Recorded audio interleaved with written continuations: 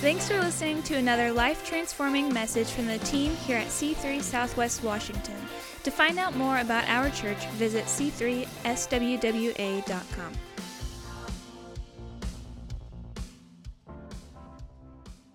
And we've been talking about all sorts of different aspects of computer technology and this idea of needing a reboot. And I hope you've grabbed onto that. It's one of the graces of God. I think we all hit a spot where we're glitching and we're challenged and we're thinking, man, here I am again. And we're able to reach in to all of heaven, and God is able to touch us and cause us to reboot, give us a fresh new mercy for today. We talked about a number of different aspects of this idea, but today I want to talk to you about the idea of deleting bad apps.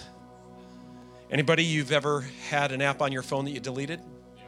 You know, if you were to do just a little bit of research, there are billions of apps, millions of apps that are out there. There are some apps that have billions of users, but the truth is 77% of all apps are deleted after just 3 days, and that 90% of all apps are deleted after 30 days.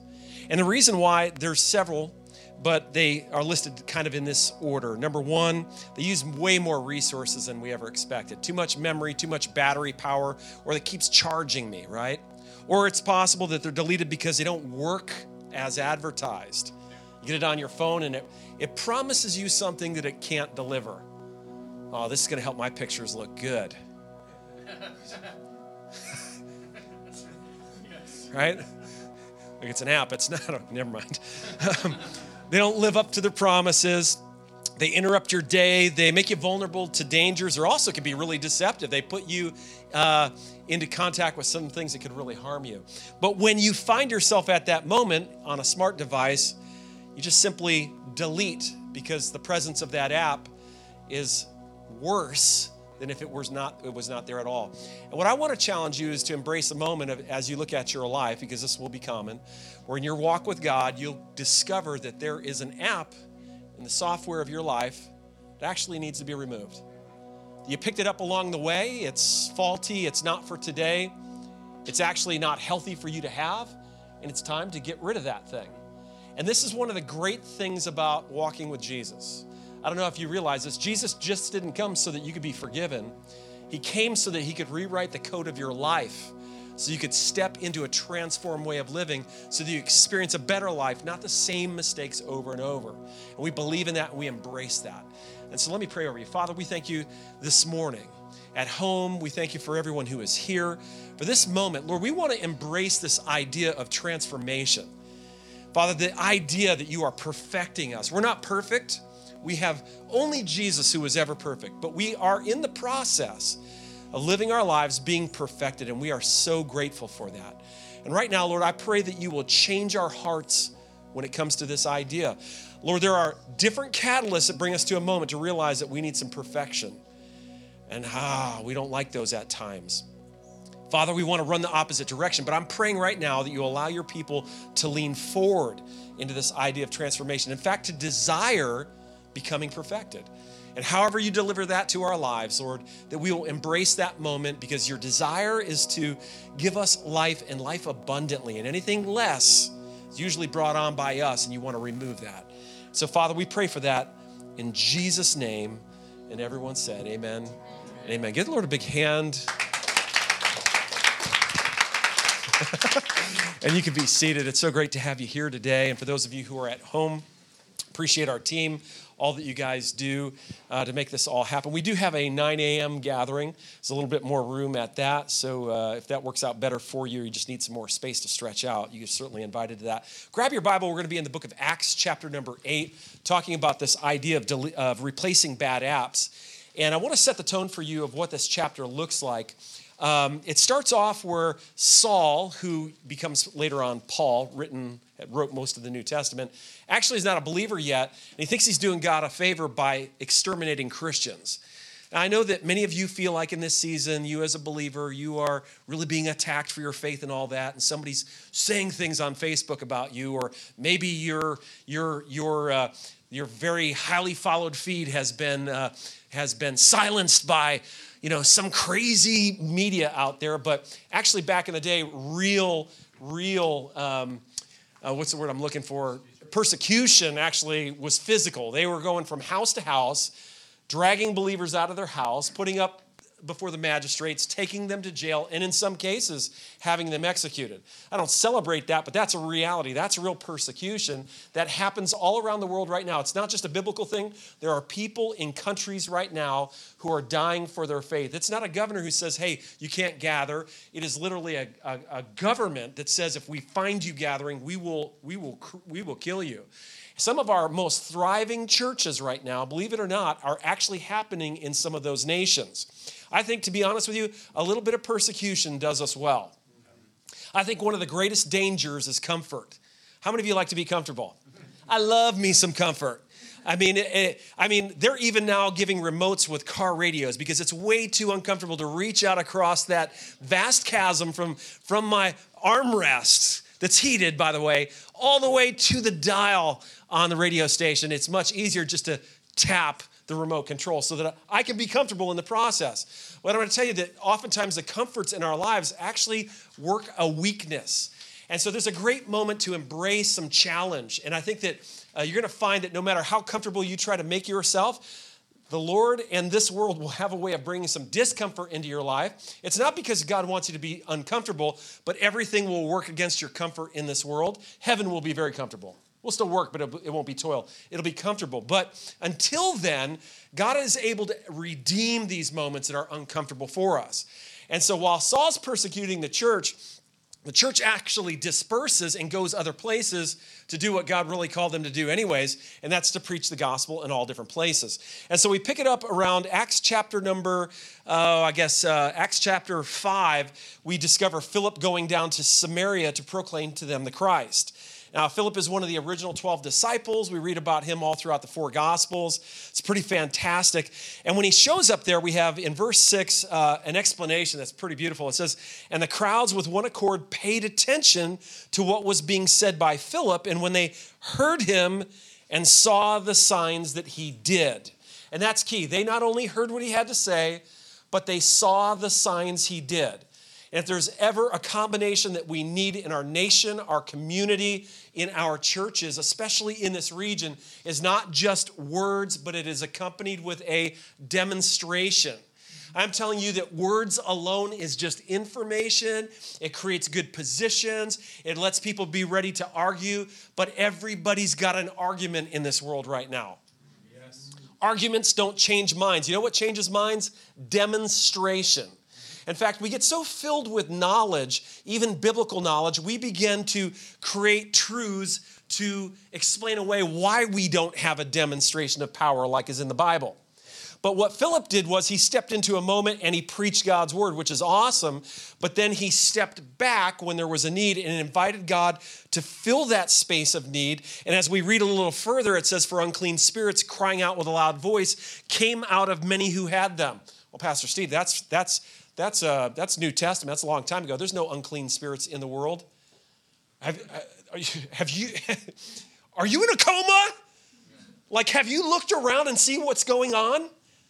These aren't just arguments. These are arguments that are influenced by dark forces. I don't want to be like demons on every doorknob, but we are living in a world where this is happening now. There are things pushing and influencing world events and people's lives. And when Philip stepped into this moment, he not only brought an argument to point out something that was wrong, but he also stepped back and invited God into the space that exists between what we're experiencing and what we should experience. And that's a beautiful thing. That's how you want to live your life. You are engaging with a friend at school who is sick, and you begin to have a discussion. Hey, God heals. God heals. That's great facts. But you demonstrate the power of God when you step back and say, hey, you are not well. I believe that God, you wants you to be well. Can I pray for you? Some people are nervous about doing that. We like to feel good about our virtue signaling. We'll call it that because that's a new phrase that's out there. I want to use it to be hip with you hipsters, right? Virtue signaling by saying, hey, I'll be praying for you. You're not feeling well.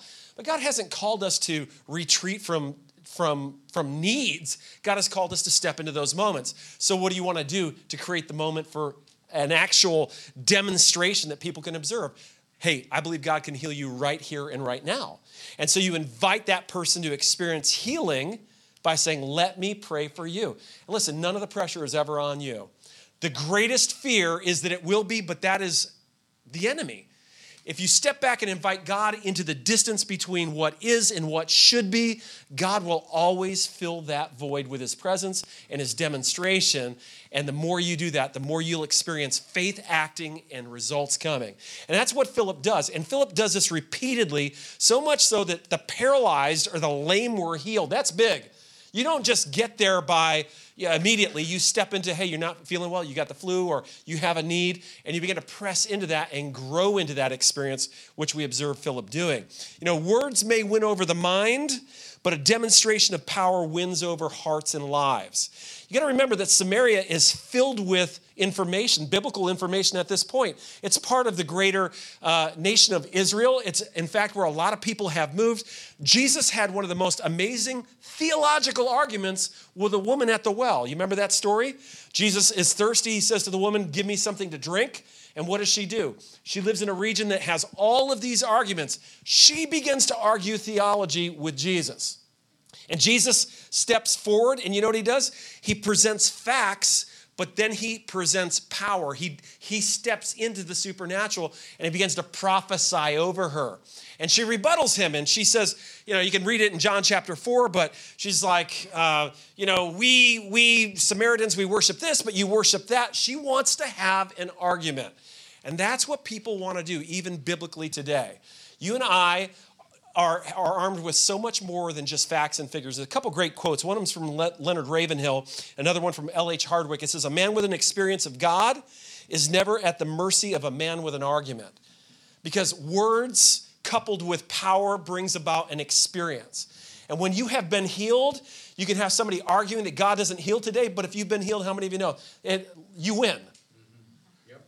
Anybody? Yep. You've experienced healing in your body. You don't care what their facts are because they don't line up with Scripture, and they've twisted the Scripture to say that that doesn't apply today. God still heals today. You know why?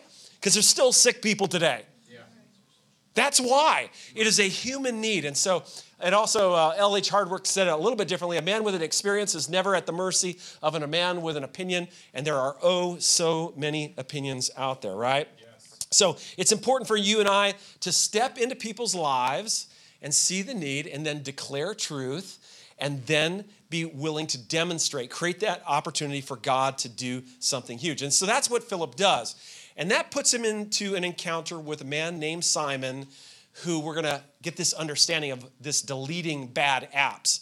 As you read through the verses there, let me set the stage a little bit this way. Let me give you a first point if you're taking notes. We are writing life apps one experience at a time from the moment we're born.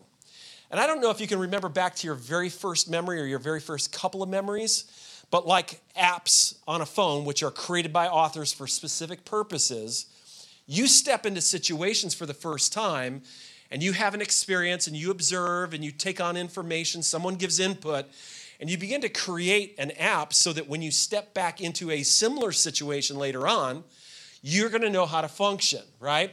And so I don't know about you. I can remember one of my first memories is my mom. This is dating way back. This is before they delivered your razors by mail, which is something that some of you are like, that is an actual thing. I don't have to go to the store to get my razors. They ship them to me as I need them. But back in the day, they had these razors that was a steel handle, and it was a clamp that opened up, and you dropped a double-sided razor blade into those, and then a little spindle on the bottom, and you turned it, and that clamp closed up, and you had a razor blade, a single-edged razor blade, really more like a personal torture device that you would then shave with. And I remember one night, my mom, she opened hers up, she took the double-edged razor blade out, she set it on the counter, and she was about to go out of the room. We were watching TV or something, and she looked at me and said, "Don't touch that, it's dangerous." And immediately, I began to write an app in my life. What am I going to do when faced with authority? What am I going to do in terms of obedience? What am I going to do in terms of pain and when blood is squirting out of my fingers? Because that is how this whole thing transpired. And I remember my mom coming back in and me trying to hide the fact that I was cut and her asking me, "What are you hiding?" Nothing. And so there was a whole series of experiences that went through my life that began to create, some learning that I would carry forward. And all throughout our lives, this is what we're building, what we're experiencing. Some of you we've faced all different types of things along every different topic, from friendship to money, family to loneliness and rejection, people in authority, males in authority over us, women in authority over us, sexuality, discouragement, success, failure, self-image. Somebody said we looked great. Somebody said we looked terrible. Criticism, God, and church. And as we navigate those different issues, we build these apps that are like the ones that are on our phone, so that when we come back to a similar experience, we know how to navigate. The problem is, number two, apart from God, all of your apps are flawed. Every single one of them. Because we don't have the full picture. We don't have the full truth. We have an experience. We lack information. We misunderstand what's happening. We're deceived a little bit. We get bad input from somebody around us. We begin to formulate responses. You know, it's like a child who's in line who really wants the toy. And you won't buy them the toy. And the child realizes that you respond to embarrassment. So they begin to act up and begin to misbehave. And you're trying to wait this thing out and threatening, under your breath. Wait till we get out to the car. And so there's that. You're trying to negotiate. And then don't you love the input of somebody, a perfect stranger's like, oh, just buy him the toy. Life is so short. They're going to grow up. Here, I'll buy him for you. And that child is learning that if they throw a temper tantrum, they can get the thing that they want. Right? We're developing apps all along our experience. But they are definitely, when apart from God, they are flawed. And so we're introduced to a man in the book of Acts chapter 8 who's learned to navigate life with some very flawed apps. It says in verse number 9, but there was a man named Simon who had previously practiced magic in the city, and he amazed the people of Samaria, saying that he himself was somebody great. It's pretty remarkable. It goes on to say, they all paid attention to him from the least to the greatest, saying, this man is the power of God that is called great. Remember, these people are filled with biblical knowledge. A lady from this town argued with theology with Jesus, but they lacked the power of God. And so anytime you are missing the power of God, you're looking for a replacement. And magic looks really similar. Deception looks really similar to a miracle. And so they gravitated towards this. And this man wanted to be somebody who was great. You can see it. He's walking around telling people, I am great. Don't we have a lot of people in our culture today walking around telling us they're somebody important? Yes. I mean, they'll even inflate the figures about where they went to college and how many awards they got and all their scholarships so that you will believe that they're great, because being great is their goal. You know what? The Bible says if you want to be great, what should you do? Be a servant of all. And that's how you can separate a godly form of influence versus a non-godly form of influence. You want to be a leader? Good. You should strive to be a leader. You want to be a political leader? You want to be a leader at school? You want to be top dog in the corporation? Good. Push your way there. But understand, with that influence and that power done correctly, it is to serve other people. That's what it's designed for. Power is not so that you can control and be in the center, because then you'll need to do more things to maintain control and stay in the center. And then your power will always be geared at controlling the power. And it'll eat itself over a period of time. And that's how this man functions. Somewheres we discover that he's been doing this so long, he amazed them for such a long period, that probably as a young man at some point, he realized that through magic, you understand that magic is deception? You know that there's no quarter behind your ear. But we love the idea of somebody convincing us that there is. Why are we wired that way? We love to be lied. We know that it's impossible to hold your breath for 45 minutes while frozen in a block of ice in New York City. And yet we'll tune in for an hour watching a man who's blue, who can't breathe. We know that this is impossible, but we will pay money on a pay-per-view to see this man lie to us. I don't know why we're wired that way, but we are, and our society really does gear its way at that. We'll pay a fortune to be scared half to death in a haunted house because we like to be lied to. You're not in danger. It's a man in a clown suit. You understand? Yes. But we see that theme work its way all throughout our lives. And this young man found at some point that he could have what he wanted, his faulty app, was that he could convince people of deception. They would pay him for it. And by repeating the fact that he was great, hey, I'm great. Hey, I'm great. I'm great. I'm great. And telling enough people, they begin to say, he's great. Oh, he's great. He's great. Not only is he great, but they go on to say, he is the great power from God. You know why? Because they don't actually have any power from God at all. It's a tremendous opportunity for a substitute. But we see in Acts chapter 8, verse 12, we know that Philip is down there preaching the good news, and some good things are happening, right? And so in the process, the city begins to believe Philip. And as he preached the good news about the kingdom of God in the name of Jesus Christ, they were baptized, both men and women. This incredible moment breaks out where God begins to capture people's hearts. And it says, even Simon heard the word preached, and he believed. And after he was baptized, it says something interesting. He continued with Philip. Now, it's a beautiful moment when somebody says yes to Jesus, but I wish, it's not possible, this is my next point, that though Jesus saves, sometimes our bad apps live on. Wouldn't it be great if you walked up to Jesus and Jesus said, I forgive you, you're following me, boom, fresh, clean slate, you're perfect, now walk on, walk forward. But part of the challenge of this real life that we live is God forgives us, and then we step one foot at a time into our journey of following Jesus, sometimes with the bad apps still loaded in the operating system of who we are. Anybody here? You're with me? That's you can recognize that. And that is a reality.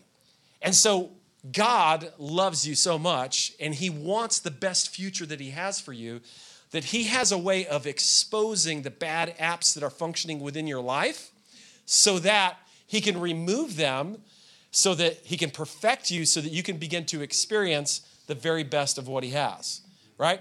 If you ever had a bad app on your phone, it will begin to drain your battery. It will begin to cause other types of problems. It will introduce you into things that aren't healthy for you. So the key becomes deleting them. And so the catalyst for what happens in Simon's life happens in verse number 17. It says, then they laid their hands on them and they received the Holy Spirit. There's this moment where the whole city's coming to God.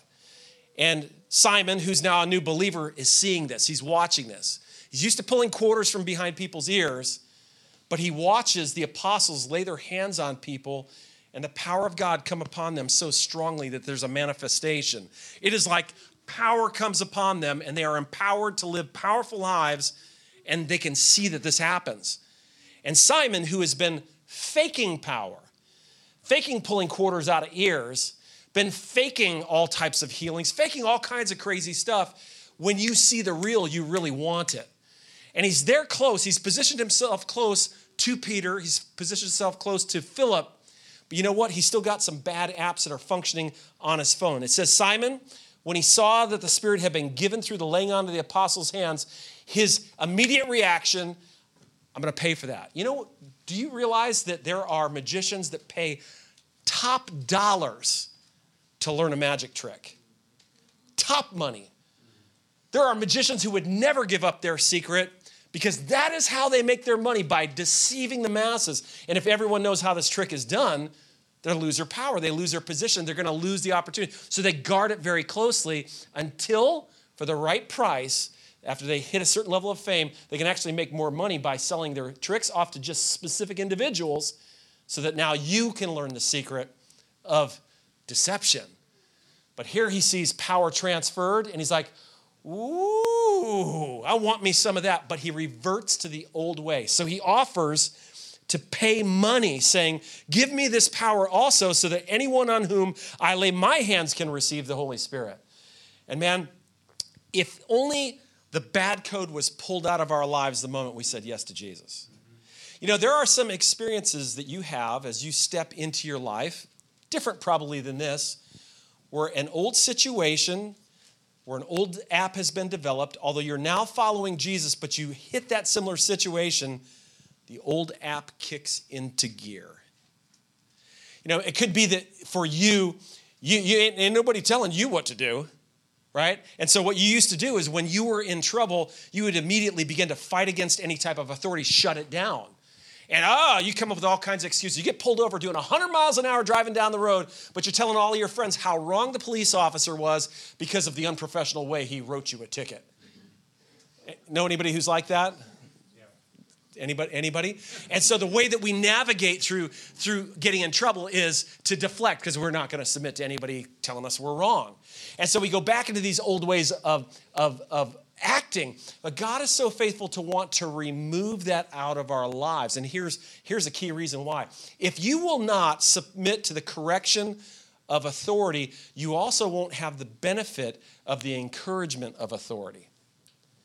In order to allow authority is a God-given thing where God wants to speak his best into your life, and he wants to bring correction to your life to help you to be the person he's designed you to be. And he puts people in our life to encourage us and also to correct us. Now, if you cast off authority over you because you're not going to submit to their correction, they will not exist in your world to bring true encouragement. But you'll still crave encouragement. So you know who you'll start getting it from? Your peers, your friends who don't know any better than you do, and they will tell you you're amazing at everything, and you could be completely naked, and they'd be telling you that's the greatest outfit ever, right? Because they crave to be loved by you, and you crave to be loved by them. But it's God-given authority that really feeds that. It's something different when a parent says to you, you did a great job, or a grandparent, or a leader in church, or one of your pastors or spiritual leaders. That's a weighty thing. There's a transfer of endorsement, and it's so valuable. And it's important to step into the new way of functioning, because the old us says, you can't tell me what to do. You're not right. Nobody corrects me. This is America. I do whatever I want, because that's as if that's what America is, right? So Simon hits this moment where he steps back into an old app. But this is a moment I want you to grab onto and want you to consider. This is a great moment. How do you feel about the correction of God in your life? My prayer is that you will look at it at this moment and you will shift something right now.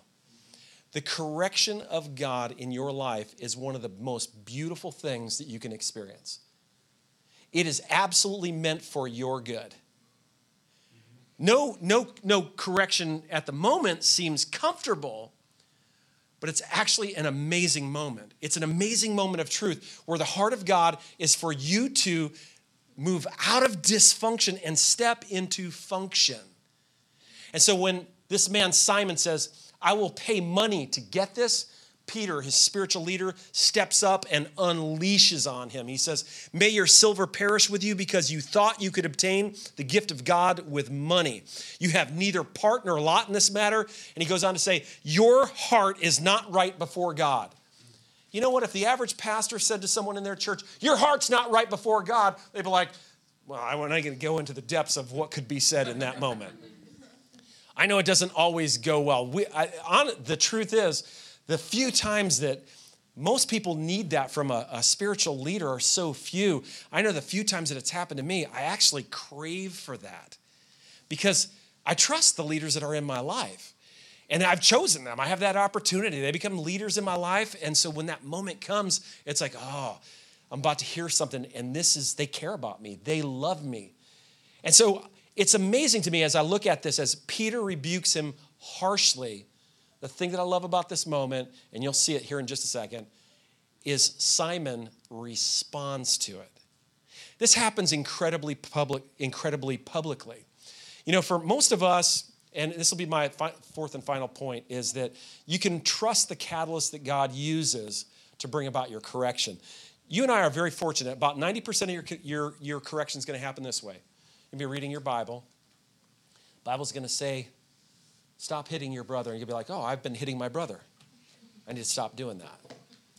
And you can trust the Word of God, right? And this is God's tool, and that so often happens in a private setting where God reveals an adjustment that we need to make. How many of you experience the Word of God correcting your behavior? Got to read the Word in order to experience that. Newsflash, but I trust that you are. It can also happen while listening to a sermon. It can be very irritating. It can make you very suspect. It can make you look at your mom and say, did you call Pastor Steve this week and tell him to say all those things? It's amazing how many husbands and wives will tell me, did my wife call you this week? She had to call. She told you what I did, didn't she? No. But here's the beauty is that God, through his Holy Spirit, he wants to deal with real things in your life. I wish it was all just encouragement, but without an element of correction, we don't make any adjustments. We just keep running forward. But I don't know about you, but me, man, there's a lot of things I'm doing really well, and the Lord's so good to encourage me that way, but there's some things that I'm not doing correctly that wouldn't it be just great if it was always just through the Bible, or always just through preaching, or a podcast, or a book, because he uses all those things, or just the Holy Spirit just whispers. Wouldn't that be great? But here to Simon, here's why I think it happens this way. Simon, this happens publicly. He was known in this entire city. They had called him the power of the great. And then revival happens and everybody realizes the truth is he's been a scammer his entire life.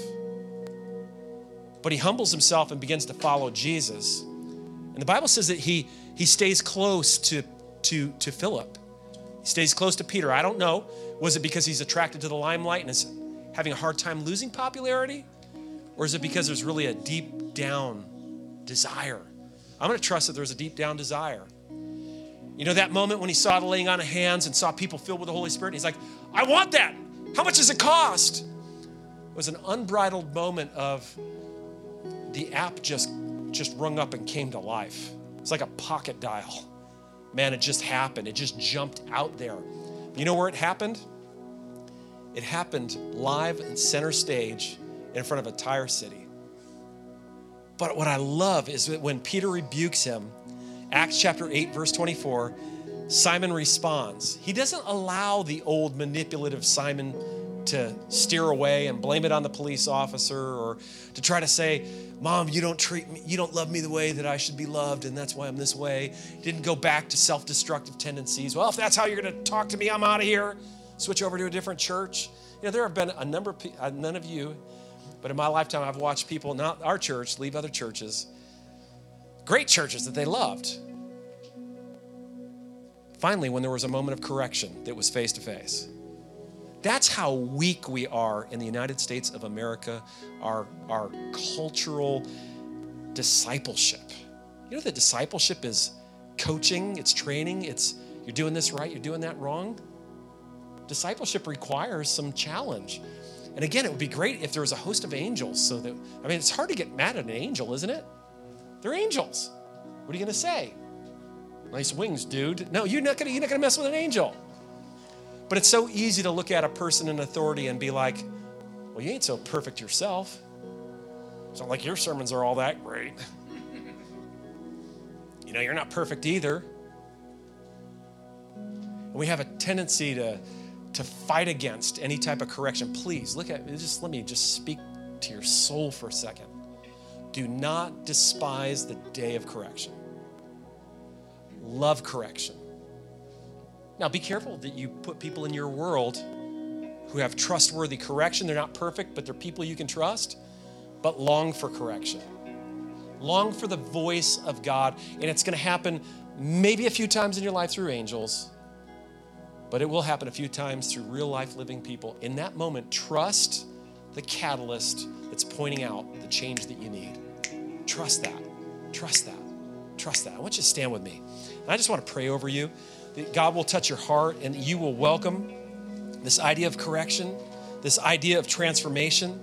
You know, it's beautiful scripture. 2 Corinthians 7:1 says, since we have these promises, beloved, let us cleanse ourselves from every defilement of body and spirit, bringing holiness and completion in the fear of God. You know, Simon became clear he had something functioning in his operating system that was wrong. He actually says to Peter, pray for me that none of this will happen to me. Really, I don't want to be this way. You're right. I can't believe that I offered money. Man, that's the old me. I don't want the old me. Unloose in this world. This world needs to be done with the old me and needs to experience the new me. You know, if you've yet to say yes to Jesus in your life, the truth is you're still back where I was, writing your own apps, partially informed, coming up with faulty decisions, and you're going to continue to repeat mistakes and grab razor blades and end up with bloody fingers. It's bottom line. It's how it's going to work. But the beauty of saying yes to the creator of all the universe As you say yes to him, he begins to step into your life and begins to establish a true line of function. And you can start from there, and he begins to train you and rewrite the code of your life. If you're here today and you've yet to say yes to the Lord, you've yet to say yes to Jesus, when we pray in a moment, I'm going to invite you to do that so you can begin your relationship with him, stepping into a brand new function, stepping into a brand new operatorship of your smart device. You are smart, and you can function smartly according to God's word. For the rest of us, I want to pray that God will give you a heart a heart that changes, that you look back in the rearview mirror and stop being mad at the people who corrected you. Stop blaming them. Stop blaming them for the words that hurt. They were spoken out of love. I know there's been some bad things said to you, but there's actually been a few moments where people who loved you dearly spoke a word of truth and you despised it. And you want to break that trend in your life. You want to submit to good, healthy leadership in your life. It's a good thing. It's meant to harness you and bring you to destinations that are valuable. And I want to challenge you to look forward in the future saying, God, correct me. I'm open to your Holy Spirit directing me. God, speak to me out of your word as I read it. Speak to me out of preaching as I hear it. Lord, speak to me through friends and family. But Lord, put spiritual leaders in my world. And it shouldn't be everything that they say, but when they do say something, I want to have a heart that says yes to your correction. Amen? I want my heart to look like that. Because there's going to be a few moments where I'm about to drive off a cliff and do something dumb. I'm just telling you, I have been there. An axle hanging over, one axle still on the ridge. And the words of a leader have kept me back up. I thought I was entering into great moments, but like Evel Knievel trying to jump the Snake River, lasts about 3 seconds, you end up still on this side of the river in pieces. Is that you? Come on, let's be teachable. Father, we pray right now. We come to you. Thanks for listening. To find out more about our pastors, leaders, and what we do at C3 Church, visit our website at c3swwa.com.